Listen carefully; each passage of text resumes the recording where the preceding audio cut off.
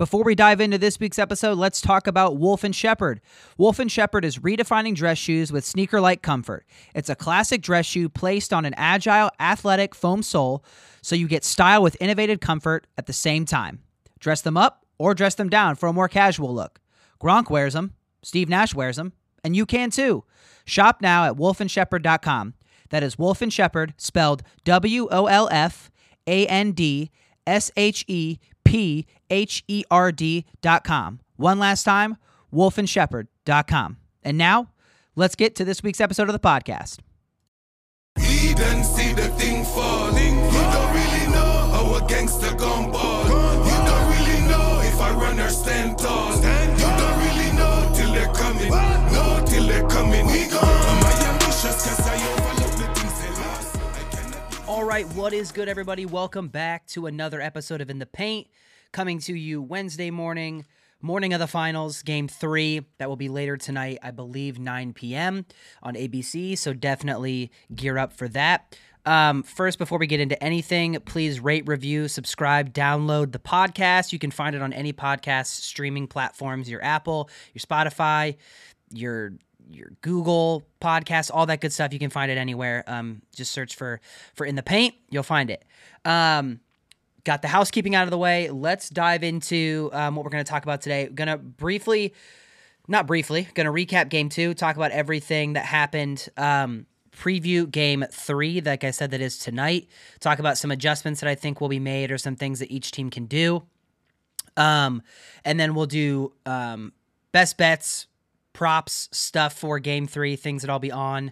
And then we're going to talk some storylines. We've got, obviously, I haven't really covered it in the past couple because I've been focused on the finals, but we'll talk about the Lakers coaching decision.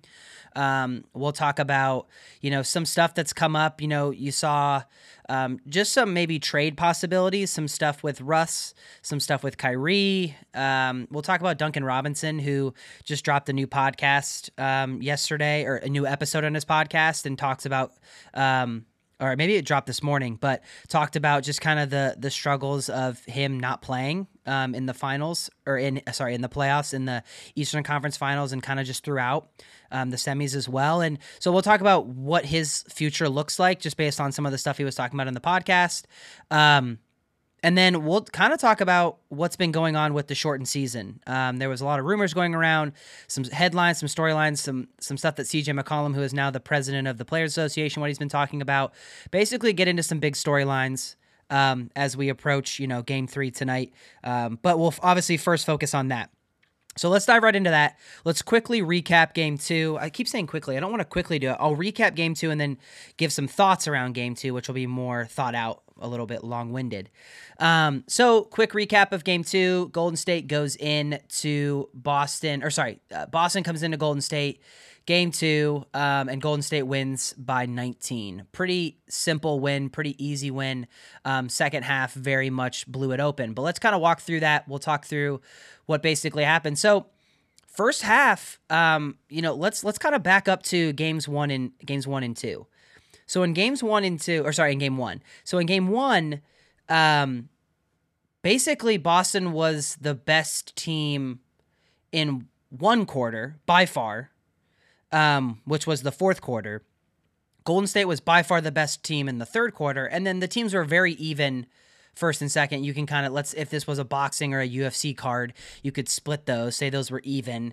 You could say they were even, you could split them each with one, but basically even, and then each team had a clear advantage in one of the quarters. Golden State third, Boston the fourth. And that led to Boston winning by, 14 or 16, whatever it was, in Game 1.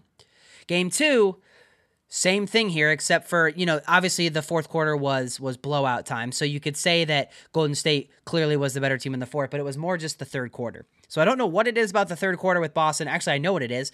I've talked about it on this podcast before, that Boston struggles in the quarters that matter most, in the times that matter most in those quarters. So in an NBA game, we're seeing now more than ever that the most important parts of the quarters, or of the game, are certain moments in quarters, which is like last 5 minutes of the second, right before halftime, the whole third quarter, and then you could argue the start of the fourth, but depending on how you did in the third quarter, it may be that, or the end of the fourth, the last 5 minutes. Like, that's money time. And the way that the NBA has worked recently is, like, you can be down 15 going into the fourth, but if you start the fourth quarter really well and you have an 8-0 run or a 10-0 run and cut it to 5 and tread water, then those last 5 minutes of the fourth quarter are super important. Now, Golden State, what they have always done historically since this dynasty was built basically back in 2014, 2015, was they blow out teams in the third quarter and they basically just hold serve in the fourth. And what Boston has been really bad at this year, but also just this playoff run, is the third quarter they've been terrible. The end of second quarter, right before the halftime, they've been bad. And then end of fourth, they've really just kind of like had to hold on if they've had leads. So in the money moments of quarters, they're really bad. What does that say? Well, that's because they have a rookie head coach who is a rookie head coach. He's a very good coach, but where do you establish yourself as being a really, really good coach and elite? Having your team most prepared in those money moment quarters. What does Steve Kerr do? He shines best in the third quarter with his team, which means that after halftime, he makes a ton of adjustments, or if something's already working, he continues to do it and refines it, or right before half, he calls a timeout with 4 minutes left. He has a great kind of adjustment for those 4 minutes, then third quarter comes, and then end of fourth. That is the difference between Steve Kerr being an elite head coach and Ime Udoka being a rookie head coach who's good.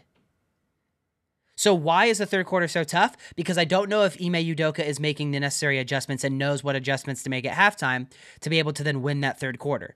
Because if we know anything, what we've seen from Boston is when they win the third quarter, they can tread water. If they're up by enough, if they just tread water enough in the fourth, they've got a couple guys that can make some shots, big-time moments like Tatum. Against Giannis, he made so many big shots to stop a run that Milwaukee was on, and then they ended up just coasting towards the end. But against Golden State, in both third quarters after halftime, they've been blown out both times.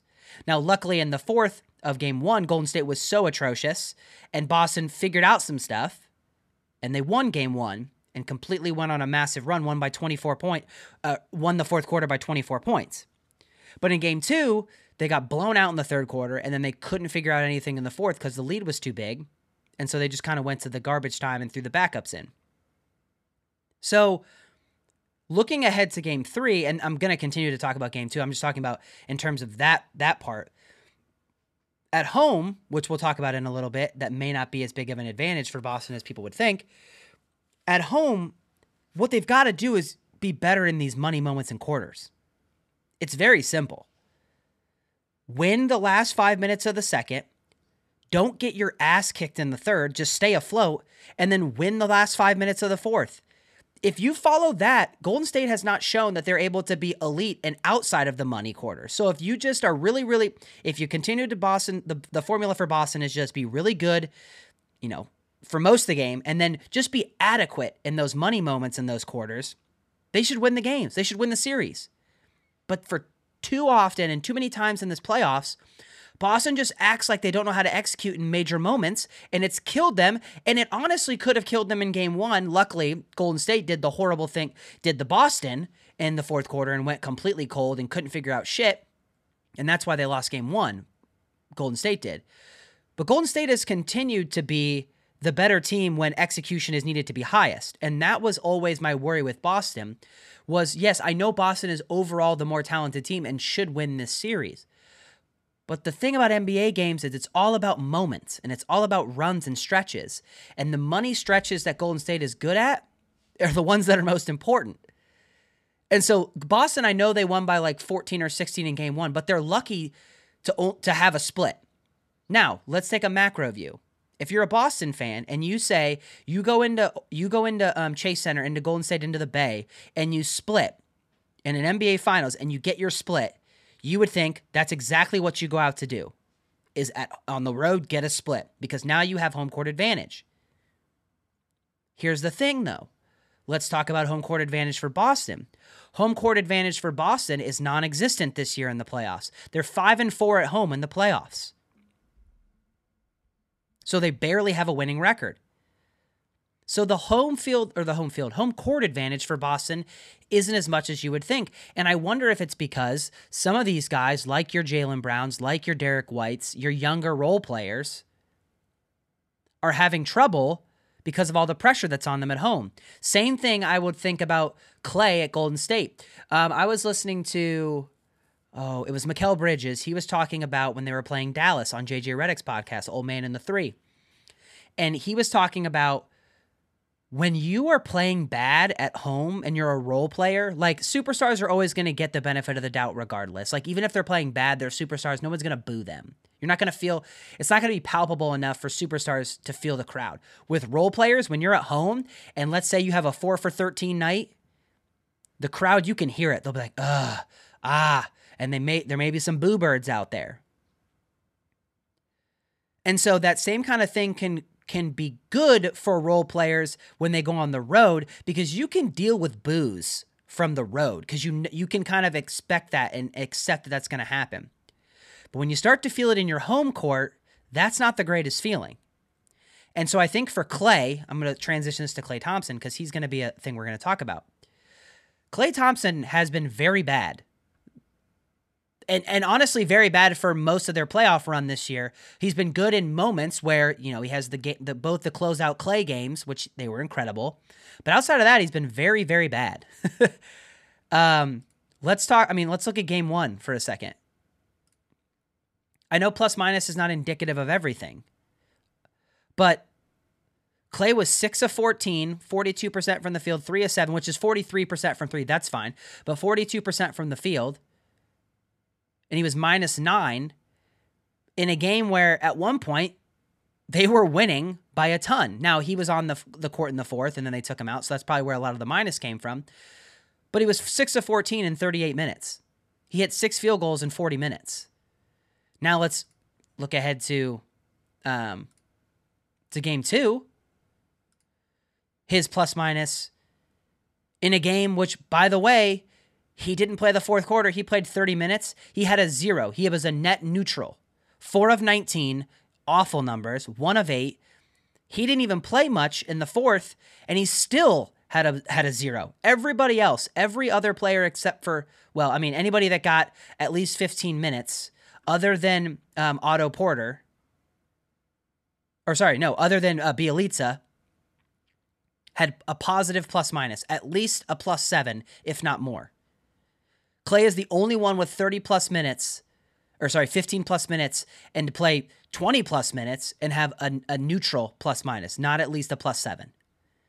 So there's something to watch here with Klay. Now, it was brought up on the Bill Simmons podcast, like on the Sunday night pod that he does, like he thinks there's going to come a moment where they're going to bench him. And Ryan Russillo was adamantly against it because there's moments where, like we've seen in closeout games, where he's just incredible and he goes bonkers and he can hit 35 points on 7 threes and, whatever the case is. And so they're just adamant that, like, because of the equity he's put in and because of the moments he can have, that they're just not going to bench him. They won't do that. Like, they won't play Jordan Poole or they won't play, Gary Payton or whomever or Otto Porter Jr. over him in moments because they just are worried. They're not going to bench him because they're going to be worried. There's always like that opportunity cost, right? Like if you take him out, you are foregoing maybe the 0 plus minus, but you're foregoing that, but you're also foregoing the opportunity that he just goes bonkers one quarter and is incredible. So it's kind of that opportunity cost, right? I don't think there's going to be any scenario where he gets benched and doesn't get heavy minutes, but there's something to watch here where like Klay Thompson, this plus minus is very indicative of something that matters. Whereas like everybody's going to point to Jason Tatum having a -36. Plus minus for superstars are always, when they're blown out, are always going to be horrible. But that's because they're the last player that gets yanked because they want to see if there's any chance the superstar can get hot and bring them back. So yes, Tatum was a -36 in 34 minutes, but that's because he got blown out and the superstar plus minus is always big. Don't look at that and think that Tatum isn't good for this series. The one thing we do want to look at, though, is his turnovers. Somebody tweeted the other day that his turnover numbers in a playoff run are starting to get very, very high for superstars. And it's starting to run, like I think he's at like 96, and he's starting to run up pretty high on that for a guy who, doesn't really necessarily have pass all that much. Like, I don't know. I just think he's being very careless with the ball. So is Jaylen Brown. And so I just something to look at. I think Tatum played a much better game 1 because he got everybody involved and he was more active and he was more distributive. Just because he scored 28 points in game 2 does not mean he had a better game. Sure, he shot a little better. He was 8 of 19, still not great. 6 of 9 from 3, that's huge. But he was 2 of 10 on 2-pointers. So he was 20% from the field overall and 2-pointers. He was 6 of 9 from 3. He had 4 turnovers and was a minus 36. I liked his game 1 better because he got everybody else involved and encouraged people to get open shots. So I want the Jason Tatum from game 1. I mean, I want to combine both of them, obviously. Give me 6 of 9 from 3 and give me 13 assists. If that's possible, they'll win the game by 20. But let's talk about some of the other role players that went bonkers in game 1 and didn't in game 2. Al Horford played 28 minutes, was 1 of 4 from the field. Jaylen Brown, 28 minutes, 5 of 17 from the field. Marcus Smart, 1 of 6. Derek White went bonkers in game 1, 30 minutes, 4 of 13 from the field. Minus 17, minus 12, minus 15 from all 3 of those guys, respectively. So, Peyton Pritchard, 2 of 7. They played Daniel Tice 15 minutes.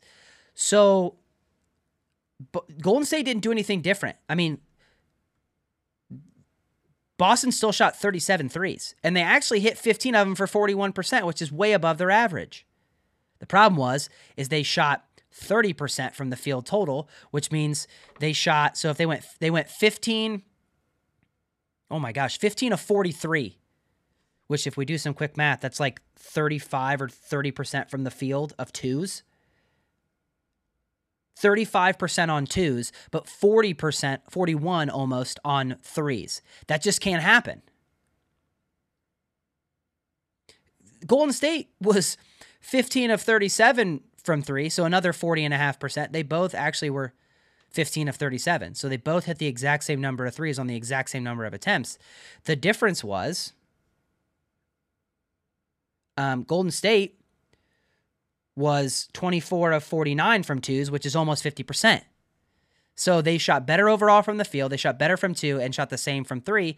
And they only had 12 turnovers while Boston had 18. Boston's got to take better care of the ball. Draymond Green guarding Jaylen Brown is going to be a problem for Jaylen Brown. But what they've got to do is they've got to look at that and go, okay, well then that means that we're getting, Klay Thompson on Al Horford. Or we're getting, Steph Curry on Al Horford. Why are we not going inside to Al? He only had 4 shots.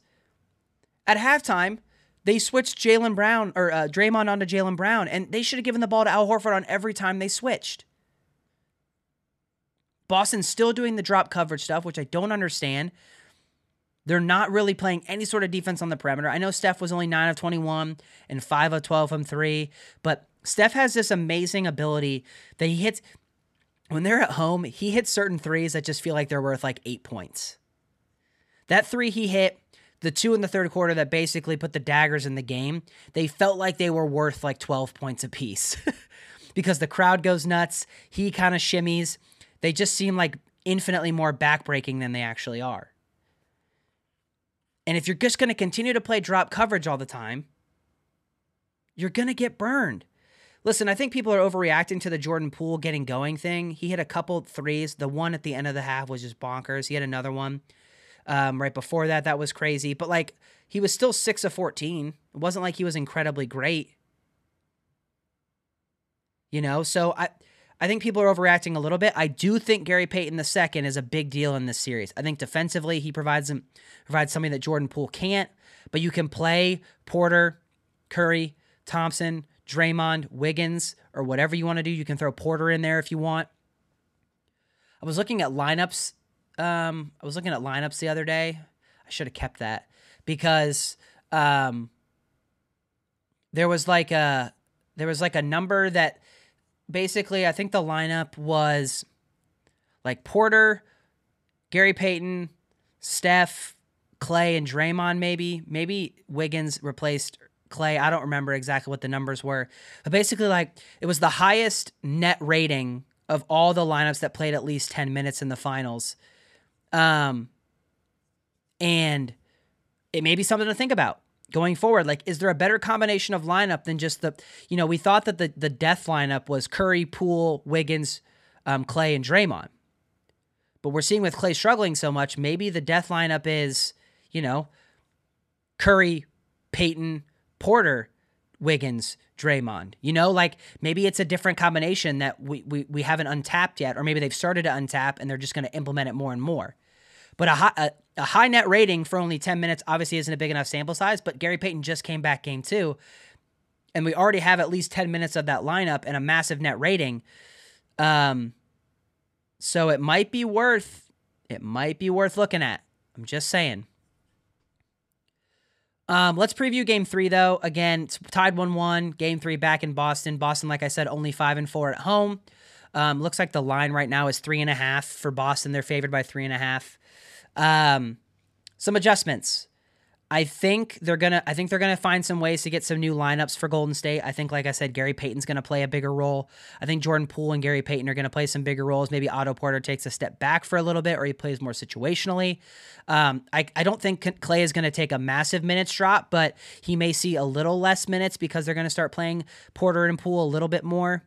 I don't think Golden State changes a whole lot. I know, but Draymond is gonna continue now to guard Jaylen Brown because that worked a ton.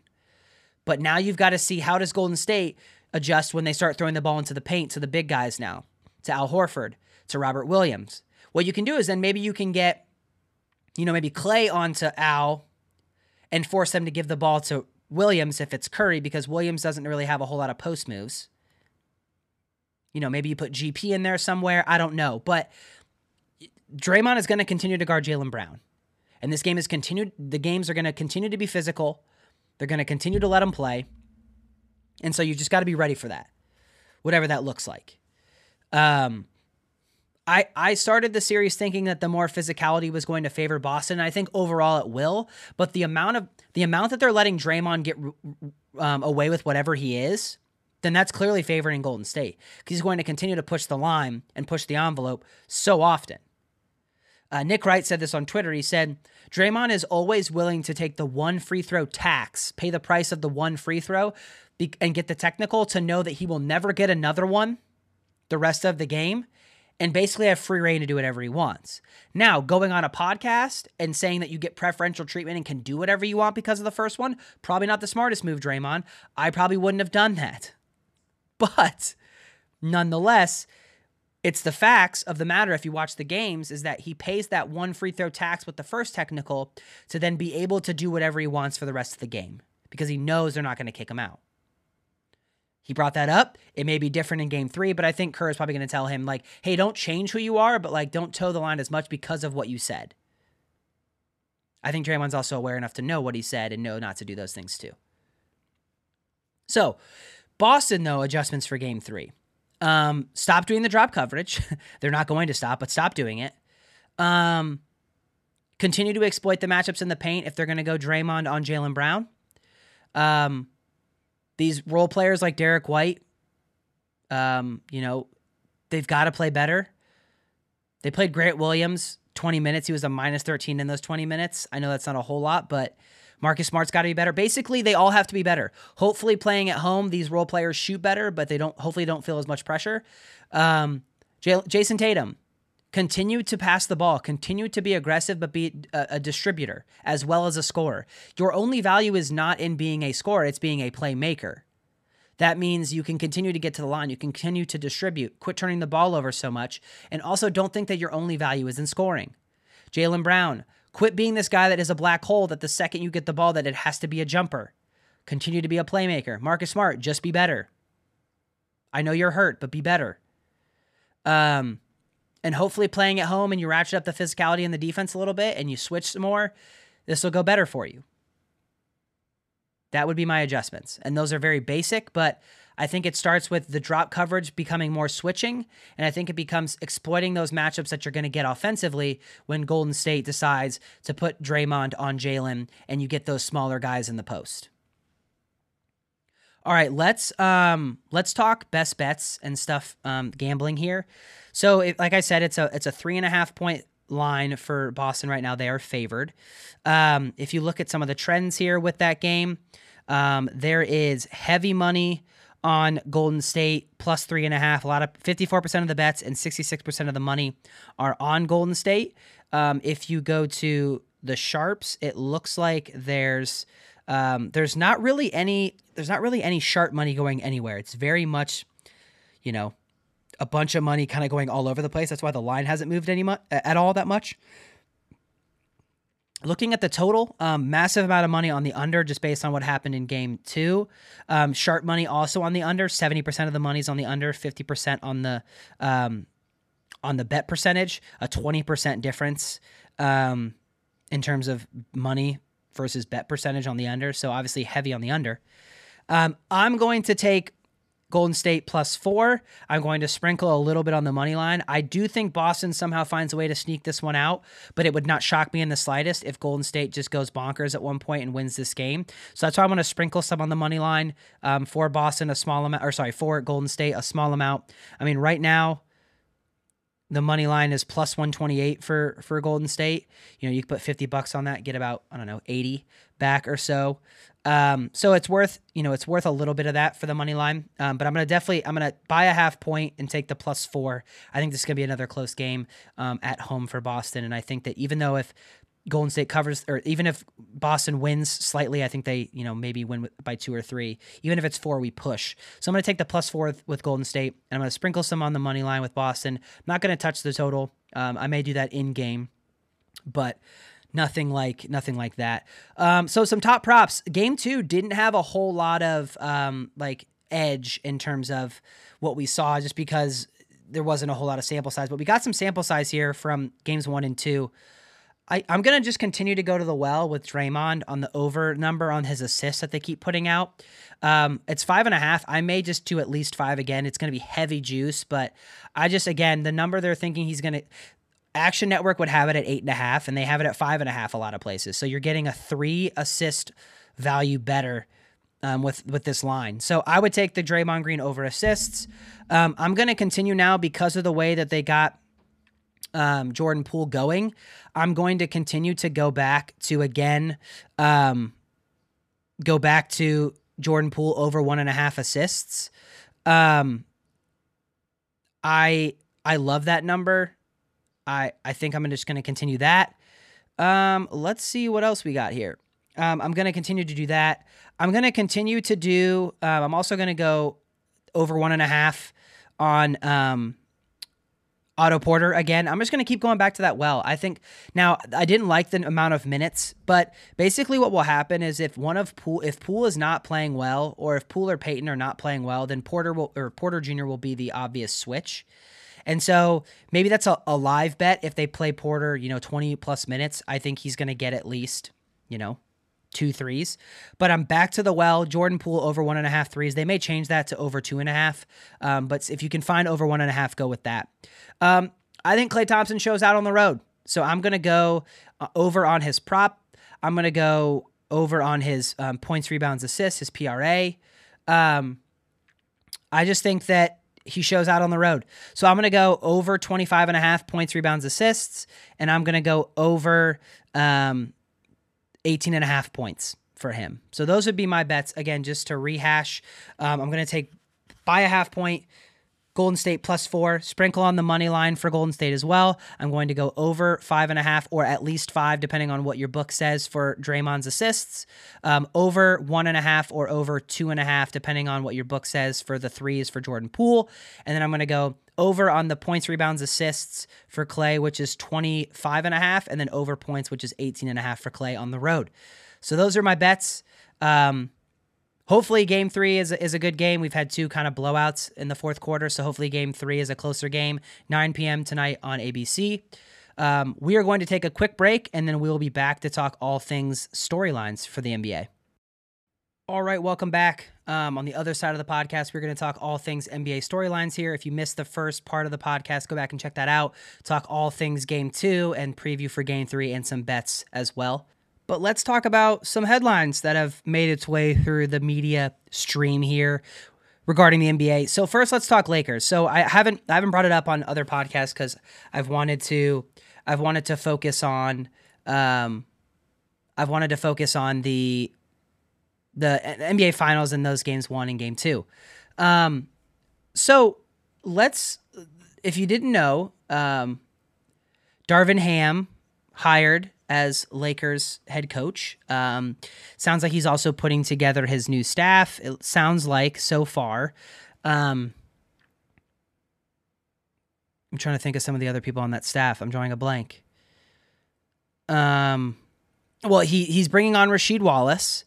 It also seems like he is relieving John Lucas, relieving some of these other guys from their duties. So people like Dave Fizdale, Mike Penberthy, John Lucas III, all relieved of their duties. But sounds like he's keeping Phil Handy. He's bringing on Rasheed Wallace, and I'm sure he's going to bring on other people as well. He's probably going to extend some offers as well. So what do I think of the hire? I think it was the best hire. I was pushing for him to be the head coach and for them to hire him and not hire one of the kind of older heads, the Doc Rivers, the Terry Stotts. I think Kenny Atkinson would have been great, but we've seen that Kenny Atkinson didn't work with superstars and that he worked with young guys. And you have obviously 2 superstars, 3 with Russ, who's a big personality, not a superstar, but a big personality. However, I do think they should trade him, which we can talk about in a second. So that's the first thing. Was I love the hire. I think it was the best one. I think he's really respected as a player, as a coach. The players will love him because he played. That's kind of the new move in the NBA now. And so I think that's a great hire. He's only gonna be able to do so much though. He's hamstrung by a bad front office. He's hamstrung by the Russ contract and Russ the player. He went on a freaking little media tour the other day and talked about how he thinks Russ is going to get back to championship level defense. First off, it's never been a thing. He's never played championship level defense. 2, said he's going to be an elite defender. He's never been an elite defender. And 3, we're talking about a guy that's going to be in his 15th season and we're trying to revert him to something he's never been. That's impossible. You can't make somebody be something they've never been and say revert to it because he's never been it. You're trying to force a guy that after 15 years you want him to be something that he's never been, and that's impossible. It's just not going to happen. So they need to trade him. But it sounds like everything is pointing towards he's going to be on the roster and he's going to be a part of the team next year, which I think is a massive problem. So that's start one is Darvin Ham signed up for a job that he already may just be outside failing because he has a guy that shouldn't be on the team and can't play anymore. So that's 1. 2, he's got work to do with the roster outside of Russ. He has a bunch of old guys. He needs to trade. They need to all just be off the cap, and they need to get a bunch of young role players. They need to make some trades for Russ and for other things, and this roster needs to be completely retooled.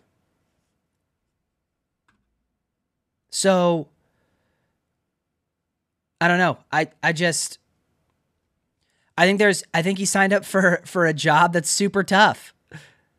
I think he's part of an organization that right now is really, really bad. And yes, you have LeBron, and yes, you have AD, but like it's still really bad. I know they won a title a couple years ago. I'm not saying that title doesn't matter. I'm saying that the organization is bad, and they won in spite of that. Yes, it was a bubble, and yes, maybe that it contributed to a lot of it, but it happened, and they won. I saw a stat yesterday with Frank Vogel. They were the number 3 defense in the first season with LeBron. They were the number 1 defense the year they won the title. And then last year, they were the 27th ranked defense in the league. And what happened? Oh, they added Russ. They added a bunch of old guys. Old guys don't play defense on the perimeter, and Russ is a horrible defender now. He just roams. He's a makeshift defender. So they got a lot of things to worry about. Let's talk Russ trades, though, because I think that's the first thing they need to do is trade Russ. I don't have a whole lot of, I'll probably need to cover it more on another episode, maybe the next one, once I do more trade machine stuff. Basically, it sounds like it's either a one-team trade with like a team like Indiana or Charlotte, or something where they're okay to take on a bad contract for a year to get people in the seats and okay to take the draft picks down the road. There's been rumors that LA is not going to include a draft pick because they think that Russ is so great. Newsflash, nobody thinks Russ is great. Everybody watched your team. They're not going to take him and no draft picks. You have to attach a first, if not 2. Indiana's a chance. Charlotte's a chance.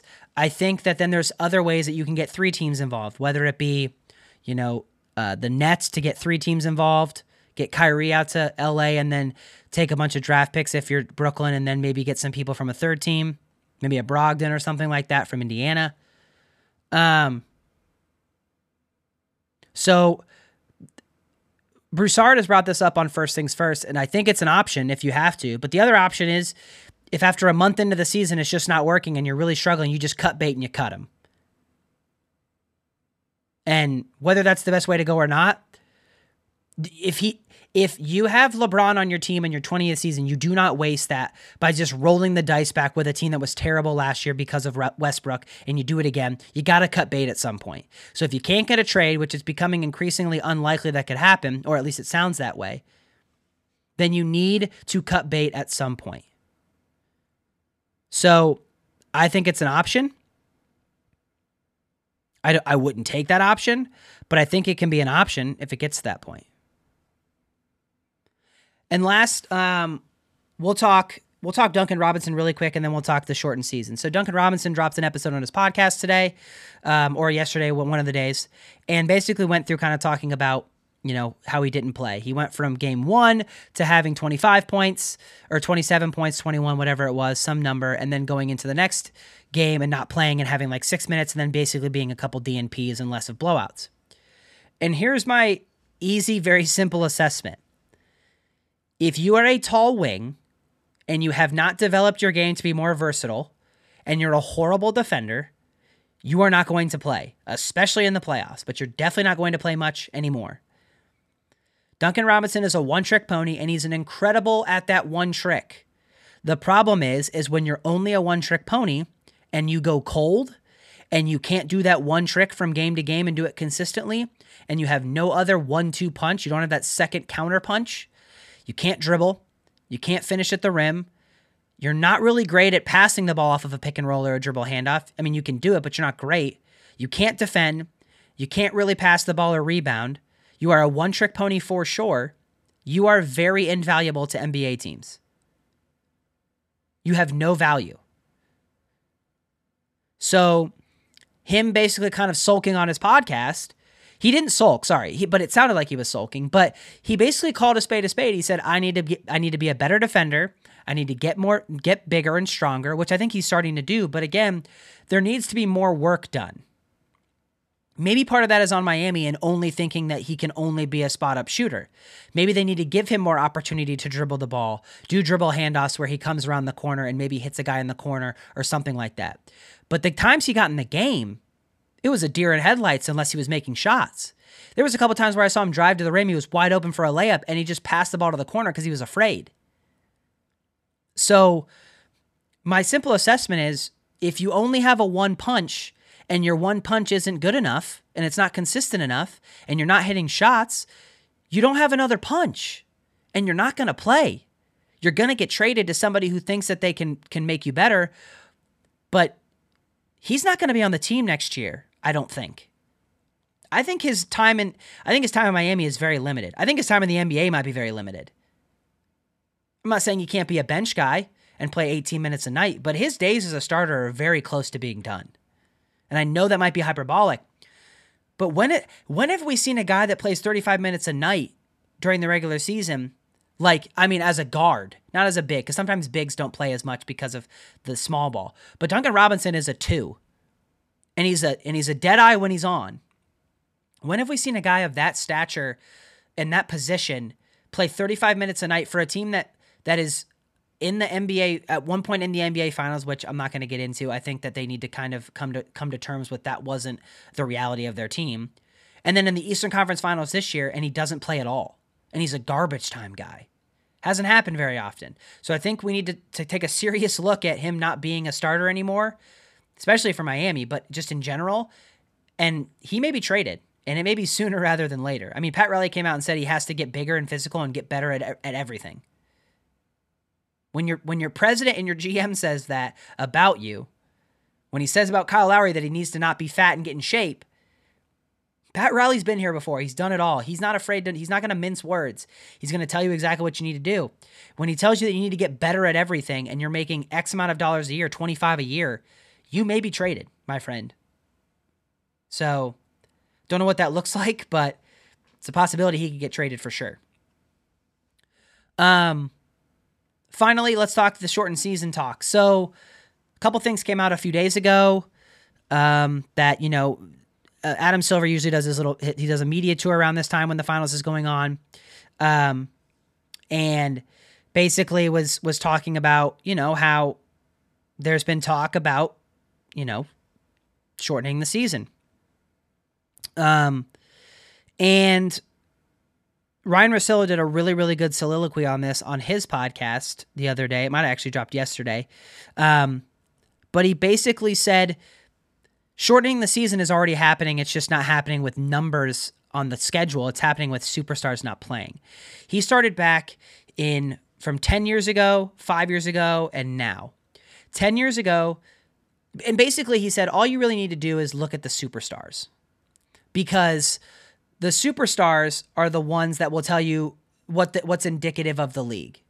He said, so basically all you need to do is look at superstars and look at the minutes they play and the games that they missed, and then, average it out for the number of players, and then figure out how many games they're missing, and that'll tell you how short these seasons are and how many games they're missing. Because again, 6-man, 7-man, bench guys, doesn't matter if they miss, but the superstars that are missing, that's the one that we need to look at. So, 10 years ago, the top 20 scorers, superstars, because those guys, again, the top scorers are the superstars, and usually those are the ones that are taking the rest days. 10 years ago, top 20 to 25 scorers in the league missed a combined 150 plus games. You average that out, it's about 6 games a year that they're not playing. 5 years ago, around the same. About 7 games a year they're not playing.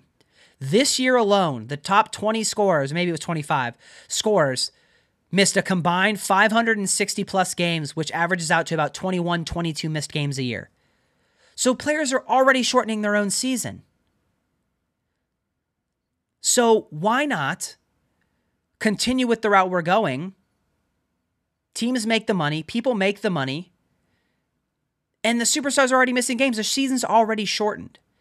Listen, I understand that people are getting hurt, and I understand that the seasons are long, and then they're playing the Olympics, and now we're going to do this in-season tournament and all that stuff, blah, blah, blah.